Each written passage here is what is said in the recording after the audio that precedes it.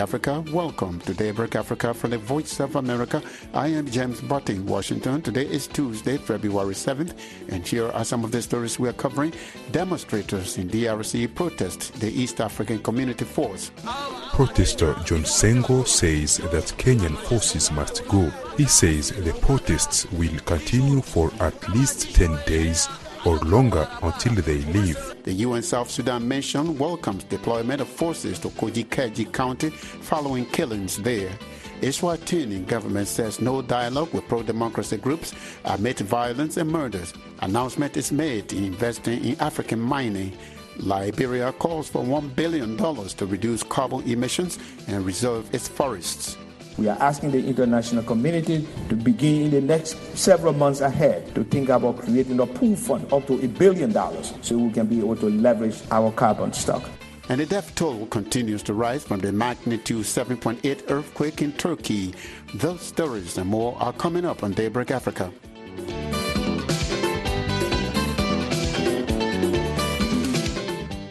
Socio-economic activities were paralyzed Monday in the Eastern Democratic Republic of Congo city of Goma. The demonstrators were objecting to the advance of M23 rebels and what they called the ineffectiveness of the East African Community EAC forces and UN peacekeepers in the region. Reporter Zaneb Neti Zaide has the story. The demonstrators demanded that the regional forces of the East African Community and MONUSCO peacekeepers that are fighting alongside regular forces, the rebels, to leave the country.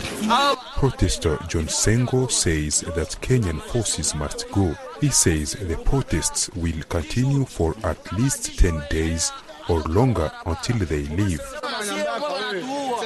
Protester Bahati Lumo believes that the East African Community Force has been incompetent and is making no effort to stop the advance of the Tutsi-backed M23 rebels. He says the EAC forces are not only failing to stop the group but may even be encouraging the enemy's advance. He says the government needs to be much more responsible by providing adequate support for the Congolese army and not relying on foreign forces. The demonstration also targeted some establishments and people suspected of playing into the hands of the enemy, stores, churches, and some businesses owned by Rwandans were vandalized, which some citizen activists deplore. Espoir Winuka, an activist with the human rights group Lucha, warns that attacking people's property is not a good thing to do. In fact, it can promote ethnic hatred, which can cause many consequences. By late afternoon, an apparent calm was visible on some stretches of road. Police and some residents worked to clear barricades and keep traffic flowing. For VOA Africa, I'm Zanem Netizaidi in Goma. The government of Eswatini says it has always been interested in holding a national dialogue with the country's pro-democracy groups, but spokesperson Alpheus Zumalo says no dialogue can take place amid violence and murder that have rocked the country in the last year. Last week, leaders of the Southern African Development Community Troika organ on politics, defense, and security called on Eswatini to urgently initiate a process of national dialogue with pro-democracy groups. The leaders also called for a swift, transparent, and comprehensive investigation into the killing of human rights lawyer Thulani Maseko. The pro-democracy groups say they want an independent body to conduct the probe because they do not trust the government. Government spokesperson Zumalo tells me Eswatini is a sovereign state and can do its own investigations. The position of the government of the Kingdom of Eswatini, the position of the SADC Troika is the same. There is a need for Eswatini to hold a national dialogue. But the national dialogue has been held by violence which started in 2021, and there is absolutely no possibility of holding a national dialogue under a violent situation or circumstance where members of the public, some of them are shot for wearing traditional attire and attending traditional ceremony, where members of the security forces are shot at random. The opposition or the pro-democracy people might say it is your government that does not want to go to dialogue. And talking about the violence, they would say that the assassination of Thulani and other people, the violence is being initiated by your government. That would be an incorrect assertion. The government has never initiated any form, shape of violence. Neither did the government assassinate Thulani Maseko. The position remains the same. Government is ready. Government was ready long time ago to hold a national dialogue. But the intimidation that was unleashed by these terrorists who are sponsored by foreign forces created an atmosphere in the country and environment that was and still remains not conducive to hold a national dialogue.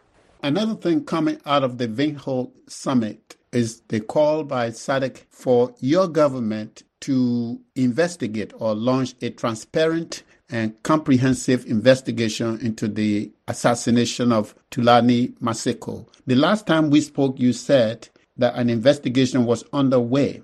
The opposition, at least those I have spoken with, say they don't trust your government to conduct a transparent investigation. They would like for an international body to conduct such investigation. That is exactly where the problem is. To trust or not to trust is a choice. We are a sovereign state. We have got laws that we follow in this country. There is absolutely no need for a myopic position in terms of these investigations. The investigations shall be done according to the law, and the investigations shall be impartial, shall be transparent, and in due course, when there are results of the investigation, they shall be communicated openly. Everybody will know what happened. To us, it is only when and then the international community, after they have interrogated the investigation of our security organs, that they can make a comment, they can suggest certain interventions, then we will take it from there. Alpheus Dzumalo is the Eswatini government spokesperson. He was speaking with me from the capital, Mbabane. A Kenyan court has rejected an effort by Meta, the parent company of Facebook, to stop a case accusing it of exploitation and poor working conditions. Meta argued that the Employment and Labor Relations Court did not have jurisdiction in the case since it is not based in or does not trade in Kenya. The French news agency AFP says the suit was filed by a former content moderator, Asama, a company contracted by Meta to review Facebook posts. The case alleges that workers in Kenya were subjected to inhumane conditions, including forced labor, irregular pay, and no right to form a union. It also alleges that moderators were exposed to gruesome content, including torture, with no regard to their mental health. But the High Court Judge Jacob Gakira ruled that two Meta platforms being sued were proper parties. The court is due to meet on March 8 to discuss how to proceed to a hearing.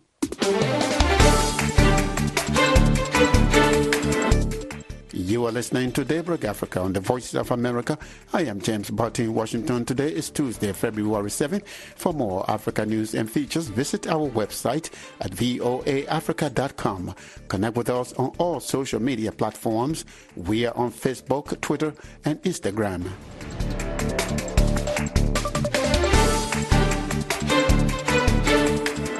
The United Nations mission in South Sudan has welcomed the deployment of government forces to Kajukeji County after last week's deadly intercommunal violence. The attacks claimed the lives of at least 27 people. Deng Gai Deng reports for VOA from Juba. The UN mission in South Sudan was shocked to receive initial reports of the deadly violence in Kajukeji County in central Equatoria State that claimed the lives of at least 27 people and left many others injured on the 2nd of February. That's UNMISS spokesperson Linda Tom is speaking in pre-recorded audio sent to South Sudan in Focus. Nicholas Asom, the UN Secretary General's special representative in South Sudan and UNMISS chief, called their violence unacceptable. The same day, Pope Francis wrapped up his visit to the country, which was dubbed a pilgrimage of peace. ASEM urged South Sudanese authorities to heed the Pope's message, investigate the killings, and hold the perpetrators accountable.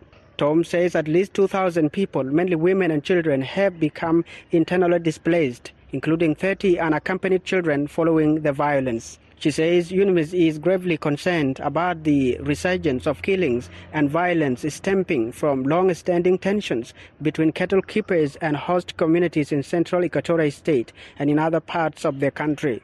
Central Equatorial State Information Minister Andruga Mabe told reporters Friday Governor Emmanuel Adilt held a State Council of Ministers meeting over the Kajokeji attacks and dispatched security forces to the area.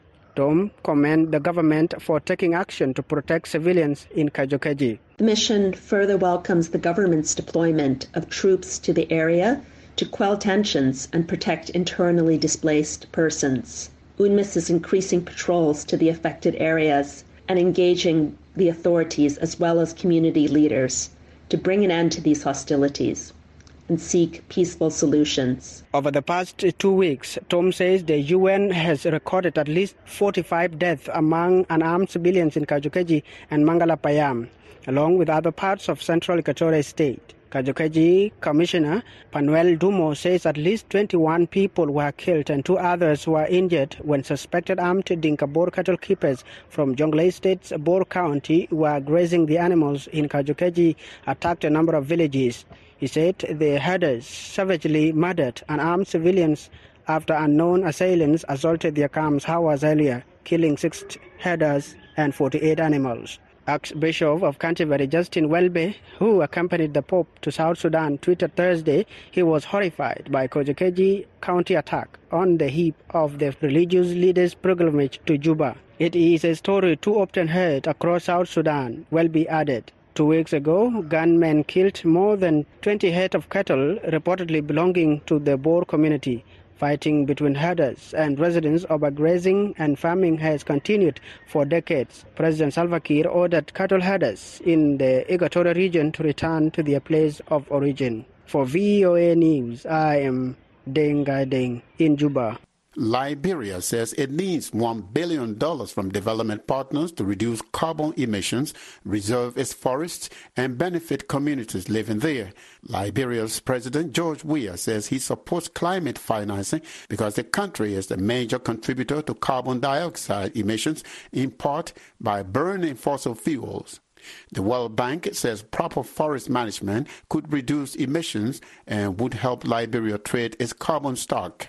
The comments were made at a 2-day Forest and Climate Resilience Forum that took place in Monrovia over the weekend. Moses Gaziewu reports. I am the forest. With the presence of the forest, we have much of our carbon being absorbed, stored in wood, plant matters, and under the soil. That's a contestant in a pageant at the conference, one of the candidates who represents the forest, fossil fuels, plants or other elements of global warming will be selected as a lead campaigner to work with the government on creating awareness on climate change. The meeting brought together key stakeholders in the climate and forest sectors representing the development and bilateral partners of Liberia. They were looking at ways to catalyze and renew commitments and strengthen partnerships that sustain forest management to boost prosperity and help the poor. Liberia's President George Weah said the country has already started to take key steps to improve forest management and fight climate change. In recent years, Weah has supported the idea of an African carbon market as the basis for a concerted effort to address the problem. Weah said he remains firm on his call for climate financing for the country that he proposed at the last 2 UN Conference of Parties, COP26 and COP27. My government is currently creating new protected areas to expand our already existing protected area network.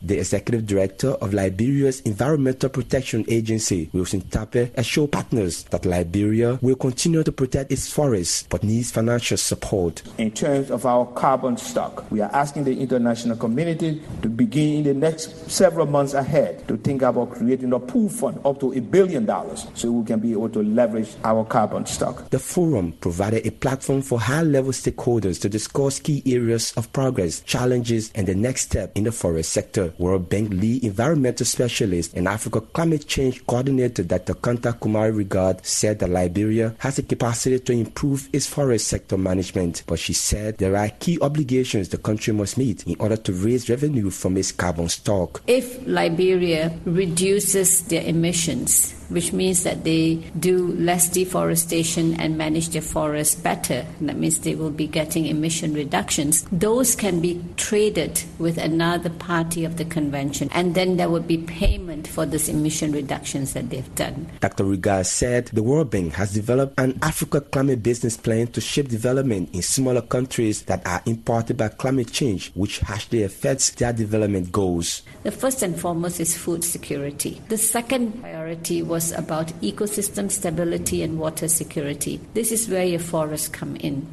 The third is resilient urban cities. The fourth important area is energy access. And the last is about managing climatic shocks. Norway's special envoy on climate change and forest, Hans Braxter, told the gathering, despite its effort, Liberia is not qualified for the funding it is seeking. Countries like Ethiopia, Ghana, Colombia, Costa Rica, Gabon, Indonesia are all now benefiting from such sources. Despite efforts made, we are not quite there yet in Liberia. Civil society groups in Liberia are seeking a transparent process to determine how climate finance policies are crafted. The chair of the National Civil Society Council, Loretta Pokar, said despite legislations, many communities are still struggling to get remittances from existing programs. There are a lot of areas owed to the community in terms of land rental fees. Governments, they owe communities those money that they should receive as a benefit. So now you're talking about climate financing. What approach do you want to use so that those things cannot be repeated? Environmentalists say Liberia's forests, which serve as a sponge soaking up carbon dioxide, have the potential to reduce extreme poverty with increased prosperity by introducing improved policies that also reduce carbon emission. However, they complain that forests are threatened by continual degradation and clearance for agricultural expansion, illegal logging and mining. For VOA News, I'm Moses Gazo in Monrovia. Italy has become the latest country to join the U.S.-led Mineral Security Partnership that promotes ethical mining. The U.S. Undersecretary of State for Economic Growth, Energy and the Environment, Jose Fernandez, made the announcement while attending the African Mining Indaba, or conference. Vicky Stark reports from Cape Town, South Africa. In his keynote address, Fernandez said members of the Mineral Security Partnership, which now include Italy, 11 other countries and the European Union, will soon announce details of their environmental, social and governance principles. He said the aim of the partnership, announced in June last year, was to add ethical values to the entire critical minerals and batteries value chain. We want to involve the communities affected by potential projects in the decision-making process. And if you were to say that we're doing this to protect our bottom line, you'd be partly right. We've seen too many instances around the world, some going on right now in South America, where community oppositions has led to the closure of otherwise profitable mines. But Fernandez says the MSP also wants to protect the environment. He said in their meetings with potential partners, it's been clear that many companies want to do the right thing for the planet. They won't make investments in projects that destroy precious rainforest, that are not committed to the remediation of mines, that require payoffs to government officials. They just won't do it. Their shareholders won't allow it, their customers will reject them, and our laws will punish such conduct. Fernandez says that's why many companies have joined the United States Public-Private Alliance on Responsible Minerals Trading. We see some companies such as Tesla, going into the mining business for nickel. To ensure the stability and transparency of their supply chains, General Motors has made public commitments to sustainable sourcing. Ford and other car makers have also made similar promises. He said since beginning its work less than a year ago, the MSP has looked at 200 projects and chosen 12 to work on. He gave some examples of their work. 2 East Asian countries are creating a critical minerals and metals cooperation center where one country will share technical expertise with the other.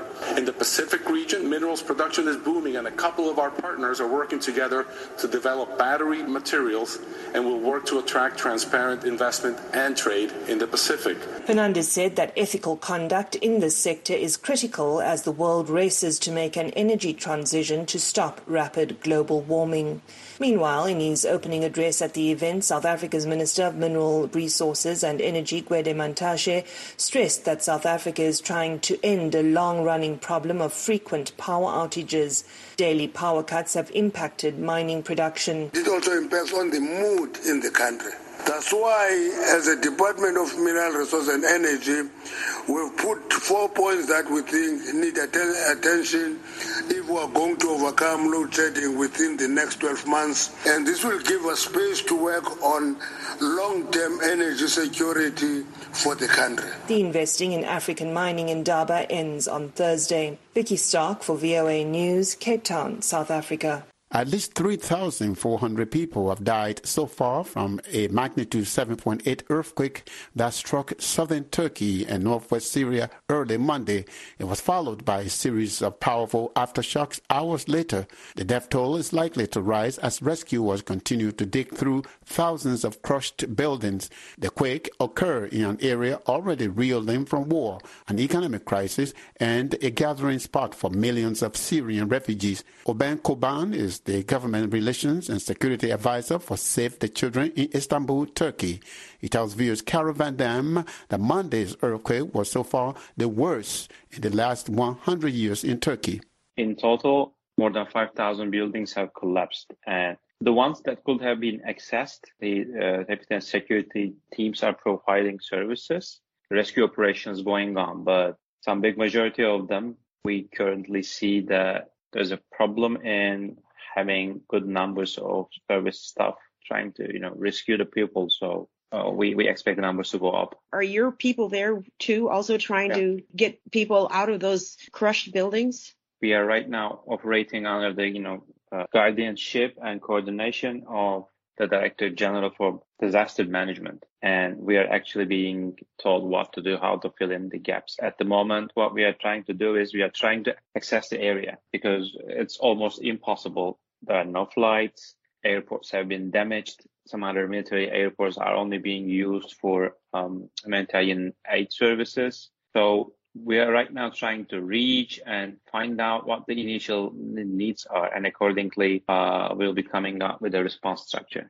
Can you describe this area of Turkey? This is the southern part of Turkey, but also in that part, isn't Turkey hosting millions of Syrian refugees? Yeah, in total, almost 4 million Syrians under temporary protection are currently residing in the country, and some good numbers of Syrians are living in some of those cities. This is exactly the place where almost up to 1 million of them are residing in. I've seen some of the video and it looks devastating, but can you just describe a little of what is going on in that part of Turkey right now? What is being done? Okay. In the midnight 12:04:00 at a magnitude 7.9 in US scale, earthquake has hit 10 cities at the same time. Turkey had to elevate its alert level to 4, which means all the sources and personnel from all of the governorates have been flashed into those impacted areas. Plus, international support was requested from international, allies and from different countries. Rescue operations teams from United States, Azerbaijan, Iran, Israel have already come to the country. Russia said they are sending people. EU humanitarian mechanism have been activated. They are also sending now. So at that part of the country, unfortunately, there are two sides at the moment. At one side, the services and teams have reached out to the collapsed buildings, trying to get out the people, but also in the rural areas, especially in governorates and cities like Hatay, Osmaniye, and Adıyaman. In the rural sides, there are areas, massively impacted areas, which have not been truly accessed yet. So in those areas, unfortunately, there are various hundreds of buildings actually currently collapsed and potentially having people underneath them waiting to be rescued. That was Oben Koban, Government Relations and Security Advisor for Save the Children in Turkey. He was speaking to my colleague Carol Van Dam from Istanbul. And that's it for this Tuesday, February 7th edition of Daybreak Africa. We thank you for spending your morning with us. For more Africa news and features, visit our website at voaafrica.com. Connect with us on all social media platforms. We are on Facebook, Twitter, and Instagram. We are also on YouTube, where you can watch our TV shows, Africa 54, Straight Talk Africa, and Red Carpet. On behalf of the Daybreak Africa team, I am James Botti in Washington, wishing you will have an amazing Tuesday.